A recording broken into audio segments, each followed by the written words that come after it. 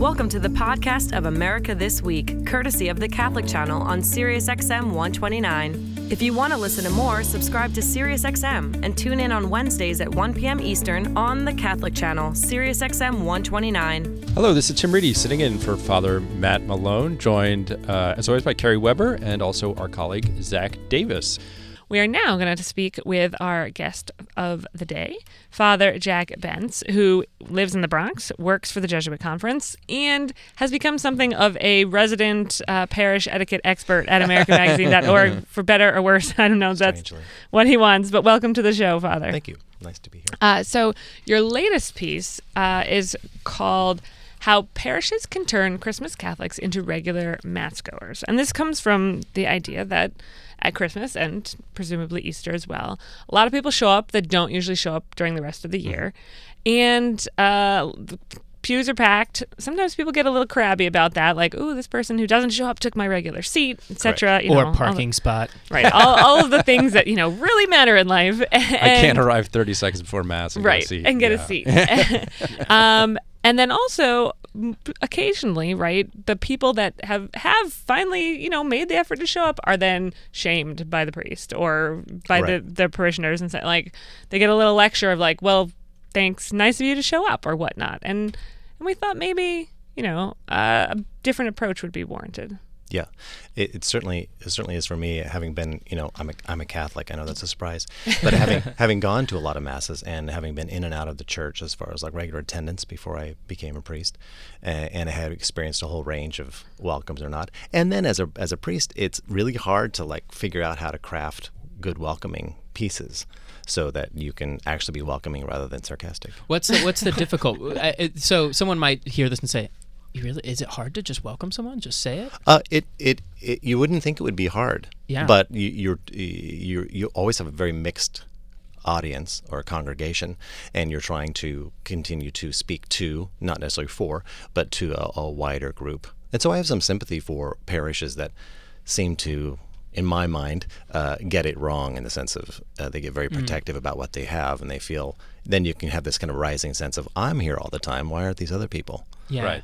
And I have some sympathy too, because these folks are overworked and pastors who have very little help, and they're kind of exhausted, and they want more people to be involved, and when they're not, it's I'm sure it's very frustrating, and that can come through. Yeah, but it can be such a great opportunity for people that are in a mixed family, as in mom always goes to church and I'm dragged to it once a year.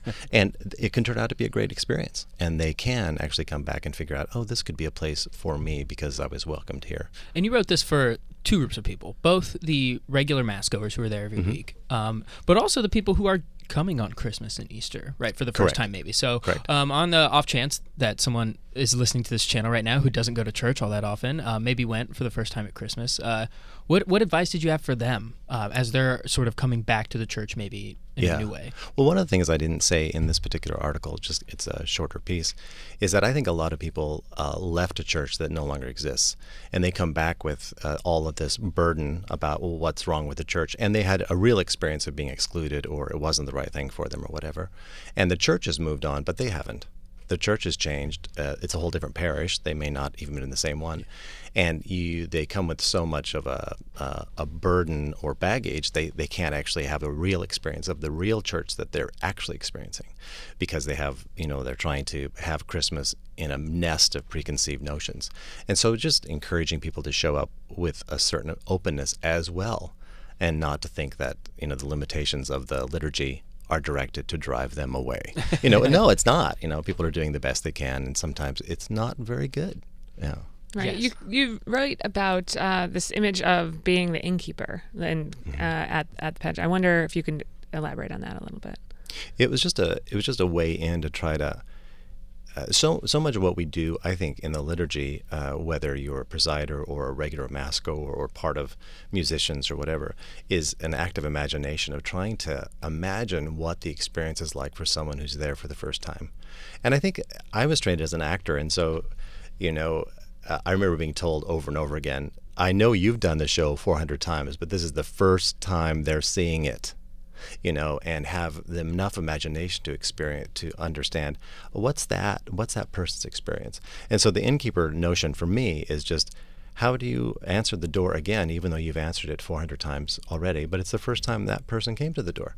Right. And how do you actually welcome them in and delighted to see them? Because fundamentally we are, if we think that the thing we're doing in the Catholic Church is life-giving, we want to share it. So concrete things, what should people have done at Christmas? It's okay if you didn't. It comes around next year in your parish. So what are some concrete things that parishes should be doing for Christmas Catholics? Well, I think what they could be doing, because to your point, that often the staff is usually stretched very thin trying to make it happen, is that I think a personal welcome is really a big important piece, but also to invite the regular churchgoers to be part of the welcoming. Part of the, wow, look around, there are brand new people here. So when you say personal welcome, you mean the priest should be giving a personal welcome? Priest or a parish administrator or someone that has a capacity to stand up and speak for the regular massgoers and recognize, hey, it's Christmas and we're actually welcoming people that aren't always here. And then give them what they need to actually worship. And that's why, I suggest in the article that you might pay attention to the worship guide or the worship aid all the time. And as a presider, I see this all the time, is that, you stand up and you kind of leap into the creed. That's a great example. And immediately all the people that don't know the creed, don't know the new creed, right. Or feel completely excluded, rather than the priest can say, please turn to page 74, or it's in your worship aid, let's turn to that. And then everybody has a chance to do it. And I, as presider, always read the creed so that people can feel free to do it. Right. Rather than, I do actually know the creed, but I actually read it so that everyone can feel like, okay, so right. There's no admission of guilt associated with it. It's just like we're reading it. We're just reading it so that people can actually participate. But you can do that throughout the entire liturgy of all those call and response sort of pieces, or the active and somewhat conscious participation is possible. And you mentioned something that I didn't even think about, that most people are going to be like Googling around for, what mass they're going to be going to. So a lot of your welcoming has to happen where people are going to encounter you first, which is now online. Absolutely. And I don't have a parish because I work in Jesuit formation of young Jesuit priests. But so I do supply work, which means I go to masses on the weekend to say mass. I go to parishes on the weekend to say mass. And I'm always online trying to figure out what time's the mass. I'm supposed to be saying it, and I can't find it. So I'm going to the website, which is often underdeveloped, politely, and then digging around on it to try to find even when the mass time is. That's on just regular basis. Yeah. And much less on Christmas, when people are new to town or visiting or whatever, and they have a moment where they thought, dang it, I should go to church, and then there's not an openness to actually be able to do it. And something you mentioned was putting how long mass is going to be. I was just going to say that. That is correct. Fascinating. And a lot of the work. Do you actually know going into it how long it's going to be? Oh yeah. You do. You do. You can post predict it too. Okay. Yeah. And one of the things one of the jobs I had recently was starting a Catholic student center at a state university, which kind of operated like a parish. So I had an opportunity to build a lot of new stuff in kind of a laboratory setting, and a lot of our work was for trying to understand how men come into the church, and men. Right. Okay. Right. Because they're often in a family unit the one that takes the most, dynamite to get them into the church. And so sometimes their question is, how long is this going to be? How long is it going to take? And so sometimes if you can address specifically, this is how long it's going to take. Why not? It's easy enough to do. So there is something psychologically where if you know how long your pain is going to last, it's easier to bear. Yeah, you think, okay, great, I can do it. I can deal with and that. Then once they're there, they've decided to take that 1 hour. So. Yeah, I had this problem yesterday. Like, I find Holy Days particularly difficult to try to find a mass time. I think I was on a website. I had to click 3 times to try to find, and then I'm like downloading the PDF of the newsletter. I often have to download the bulletin from the previous week, which you only know if you're going and reading the bulletin. Precisely. I started working in this particular student center, and one of the announcements went like this. This woman got up and said, if you're interested in returning Catholics it's going to be, we're going to meet in the Nook. Please see Rose. Like, I don't know what the program is. I don't know where the hell the Nook is, and I don't know who Rose is. So the only people that knew that don't need it. Like, you can figure out this code. You're welcome. What? But that's like a Da Vinci Code kind of thing. Exactly. And that is a great metaphor for how we sort of treat parish life in general. Yeah. Right? I remember having I'm thinking about this a lot as someone who's preparing for marriage in the church, and I am a regular mass goer, but I am having to deal with maybe a parish that I don't go to regularly, where I'm going to get married. And a lot of it is just like unnecessary bureaucratic red tape that's been built up over the years. Right. Someone compared it to me. I was complaining about it once, and someone said, "Oh, it's just like anything, like Con Ed. If you just pick up the phone, call them, and talk to a human being, and you'll get what you need taken care of." And I had this realization, like, oh my God, we're comparing ourselves to the electric company for customer service. And failing. Yeah, well, but it is like Right, they have better customer Yeah, service. exactly. Oh, that's so sad. No. One question I had, Father Jack, is, and I'll come clean here. Sometimes I go to a church that has somebody who's welcoming in the welcoming ministry, and I kind of go in the other direction because you kind of want to go in. Tim, our introverted editor. No, but I don't think I'm alone here. I mean, people want quiet in church. They want to be able to go to, they're not necessarily there to have a conversation with somebody when they walk in the door. But so the idea is that you're welcoming different kinds of people with different kinds of needs into the church every Sunday. Correct. So how do you do that? It's tricky. I mean, as you were saying before, like trying to welcome somebody who's new, somebody who's been there forever, somebody who wants quiet, somebody who wants to be greeted. So I guess there's no easy way to do this, but it is tricky. Yeah, and you can't just have a one set system, right? And a variety of people. But also sometimes in a parish setting or in a Catholic student center setting like I was working in, often the first people that volunteer to be welcomers, you might want to wait for the second set. Or there's people that and you go and ask them. And, there'll be people that that just have a really open way about them and can read people really well and are available to them. And you start creating a team like that. Yeah. And I would say across the board, this happens with lectors, with Eucharistic ministers, all the rest. My parish priest always says no one does anything for him unless he asks. And so that's his. He invites you to do everything and anything, and I don't think that happens enough either. There is just sort of like we're gonna wait for somebody to step up. Yeah, and I think that's a mistake because there's no organization in the world that survives or excels by that methodology of HR. Okay, so why does the church think it can? Right. Because the gates of hell will not perish against us. They will not if you do your HR right. Go out and find the people that can do the job you have in mind the way that you think it could best be done. And it's true. Like if I was walking parish and I saw a friend of mine who I see at church every week and I know, that's a good choice for somebody to do that job. Yeah. I would go up and say hi because it's like, this is the right call, having this person there. So finding the right people is correct. As often. and if you don't know that people actually sing or play musical instruments, for instance, or read well, you don't know your parish well enough. Yeah. So, right. Yeah. The Archdiocese of Detroit this year actually had a special campaign to welcome people back at Christmas also. And I think they've been reading some of your previous articles for America because one of the things they actually suggested was sitting in the middle of the pew, which is something you had written about for us previously. And I was like, we are changing the parish culture one article at a time.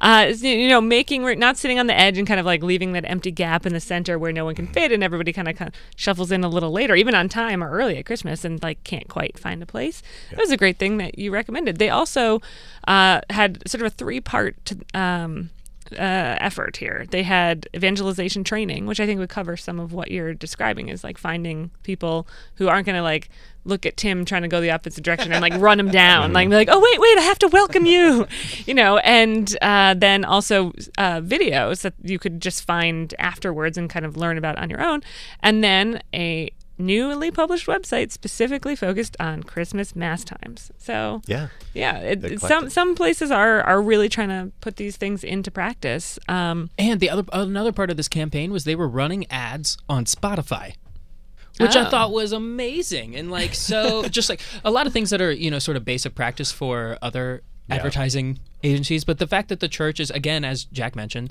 being where people are, you know, a lot of people aren't paying for Spotify Premium, so they're getting those ads. And if they hear a non-judgmental invitation to church with a clear designation of here's how you can figure it out, I mean, that's great. That's amazing. And even if they don't take any action based on that, that one point of encounter with the church in my Spotify feed that's inviting me is going to soften the invitation the next time someone asks me about if I want to go to church or not. That it is actually part of our culture. Yeah, exactly.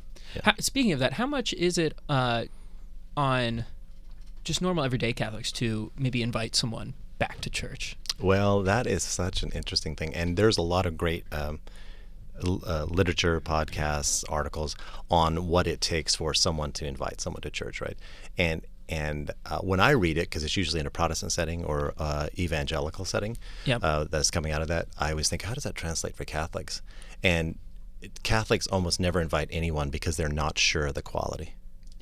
and if you've ever that's invited, interesting. It's not even it's not a fear of the response from the other person per se. It's just like, I don't even know what I'm inviting you to. Correct, because you may have gone to Mass and had which is a incredible homily and great music, and it was fantastic, and so you actually take the risk on Wednesday to ask someone to go with you, and you go, and it's terrible, and you feel so exposed and vulnerable at that time. It's an experience you never want to have again. Oh, that's interesting. Yeah, because that my family's come to visit me, and I've taken them to a parish. You know, I don't drag them along; they're happy to go. But if it's not, a good experience, you feel super guilty. You're like, I'm sorry. You could have been, at your home parish with the wonderful homily and the great music or whatever it was, or, having brunch or whatever you were going to do instead. Or whatever. It's that consistency piece. Yeah, that's interesting. It's going to be good all the time. What do you think is sort of the viability of the parish model as we go forward? I mean, we talk a lot about inviting people into the parish and getting people back to the parish, and a lot of, at least in the young adult world, Zach and I have had a lot of conversations about this, a lot of it is sort of regional or interest-based, or you join the Catholic Young Professionals group, or you join the young adult group of the Archdiocese of Washington, D.C., and you go to the pub or whatever, and they're not as tied to sort of this is the parish near my house and I will attend that parish, or even finding a parish so much as a community. Mm-hmm. I love this topic because, again, I think all the pieces are there. They're just sort of lying around in a parish. The pieces that we really could use to respond to the real hungers in people, and not just young adults, but certainly young adults looking for that community piece. And I think there's a way that, rather than kind of creating two parallel experiences, here's the parish, which we endure, and then I get to drink with my friends in the young Catholic, young Catholics pub thing, and they're two different things, is that I was in Paris for work this fall, and one of the things the Jesuits do in Paris, in the Jesuit parish, is called, and I don't know it in French, but it's the Mass that takes its time. And what they've managed to do is they do all this work with young adults. What they did is they took the regular Mass and they changed how the gospel is proclaimed, right? And so they proclaim the gospel, then they take 5 minutes of silence, they proclaim the gospel again, and then they break into small groups. And they discuss the gospel in the church. Oh, wow, like a Lectio Divina kind of thing. And then they come back, they proclaim the gospel again, and they move on. So out of that dynamic, small groups have evolved and emerged and began to take on things in the parish. Like some of those small groups have come forward and now do the music. Others do hospitality. Others do lecturing, all the rest. So they've taken the parish model, cracked it open a little bit, created a space for small groups to actually arrive around the gospel, and then to take up the church and move it forward. And that's fascinating. I've never heard of that. Is that being done elsewhere? Is that sort of like the first where this is being pioneered? It's been done for a while in St. Ignatius, in the Saint-Tropez part of the Jesuit world in Paris. And they may be doing it in Lyon as well. But I was thinking, wow, that would be great to adapt and adopt for us, because then you can have those two things come together. Well, it also touches on the how long is this going to take question. Mm-hmm. And you're going to this one, and it's going to take a while, but you're going to be glad you stayed. Well, and the question about how long is it going to take is only really, it's useful at the start for someone, because it's like a trip to the dentist and you want it short. It's like, how long should a homily be? Well, if it's a good homily, 20 minutes is not long enough. If it's a bad homily, 3 minutes is too long. So, if you start actually liturgy and homilies improve and connect better, then the length question goes away. Now, to get a little bit more to Carrie's question about parish model, when I think of that, and I think when a lot of people think of that, it's this. It's not necessarily getting engaged in a program or an event at a parish, but it's the day-to-day. I register at this parish. I come back and I get involved in 2 or 3 things, and this is sort of my home base. I know for young adults, I have that, to go back to Con Ed, I have that approach towards getting my utilities hooked up, right? Like I know that there's electricity that I need to get. I know there's Wi-Fi I need to get. But most young adults do not have this idea of a parish where it's like, oh, I have to go to my parish and I will fight through whatever red tape there is to get it in my life. Do you see that having a future in the U.S. Church? The connecting to a parish? Yeah, a specific location-based parish. Yeah, I think that would have to be re-envisioned and readopted by young adults, and how to see that as a good or a value, why you would bother. And the church continues to look for ways to answer that question for young adults who are mobile. Let's just keep it there. We don't have to get into lack of commitment, but just mobile. You move all the time, and how would you, and how does that work? So I think there's other ways to find stuff that is already happening, good young adult groups, and how do you actually connect them to the parish model. But the parish, and I don't have to get too involved with this answer, but the parish model is one piece of a wider landscape of Catholic experience. We unfortunately seem to have just the parish or nothing, and that shouldn't be the case. There's a parish, there's shrines, there's freestanding churches, there's different organizations. There used to be confraternities. There's a lot of different things in the Catholic world in which the parish can have just a part rather than having to do it all, having to bear a burden that it's not up to actually carrying. In schools and universities and hospitals. And Catholic media. Catholic media. Yeah. Yeah, well, that too. Yeah, you're welcome. Thanks for the plug. Yeah, I understand. The church is naturally set up in many ways to help bring young people up in the faith, and then to take over again when you're baptizing your children and bringing children into the church. But more and more, there's a gap there of 10 or 15 years. So, and culturally, they're still figuring out how to serve that population because and it's not easy because it's. Families very much become the locus of the parish, but you need to find ways to reach out to people who are either young or maybe, single parents. That's a subject we're taking up in our. So there's different kinds of Catholics, and how we can't just serve one of them. And some people are in school, some people are not. So it's. And the parish is more flexible than it appears. Yeah, well, that's it. Really is much more. I'm shocked by this answer. This answer. It convinced me. It just is. There's a lot of things you can do if there's some creativity and a desire on the part of leadership. Yeah, and I think it has to be able to empower people to kind of help make that change. In that you can't say well, Father didn't create my program for whatever, and you can say, but Father has to be able to allow people the space to do it themselves too. There's a real symbiotic relationship that's needed there. Yes, and there's all these resources in any parish, and most of them aren't with the ordained leadership. Say more about that. What do you mean? It's just there's in 2 minutes or less. Yeah. Yes. any parish has people that show up there that show up for a variety of reasons with enormous untapped gifts of experience and of vision, and a leader can actually create the space for that to happen, for those visions to come forward and the energy to be released in the right direction. Because the leadership won't know what that right direction is until the space is created and the gifts come forward. Well, that's where priests are often expected, or pastors are often expected to have managerial skills, right? That's not just a spiritual. That's not something that comes from just praying enough, right? No, you need training, right? Yeah, you need and a lot of parishes are working toward that and empowering lay people to help with that too. So. Well, thank you so much, You're Father welcome. Jack. We Thanks really for appreciate having you me. taking the time. In 12 months, we'll update you on our New Year's resolutions here, but keep listening in the meantime. Thanks again. If you want to subscribe to America Magazine, you can call 1-800-627-9533. Follow us on social media, Facebook, Twitter, etc. For Zach Davis, Tim Reedy, and myself, have a wonderful day. Thank you for listening to the podcast of America This Week, courtesy of the Catholic Channel on SiriusXM 129. If you want to listen to more, subscribe to SiriusXM and tune in on Wednesdays at 1 p.m. Eastern on the Catholic Channel, SiriusXM 129.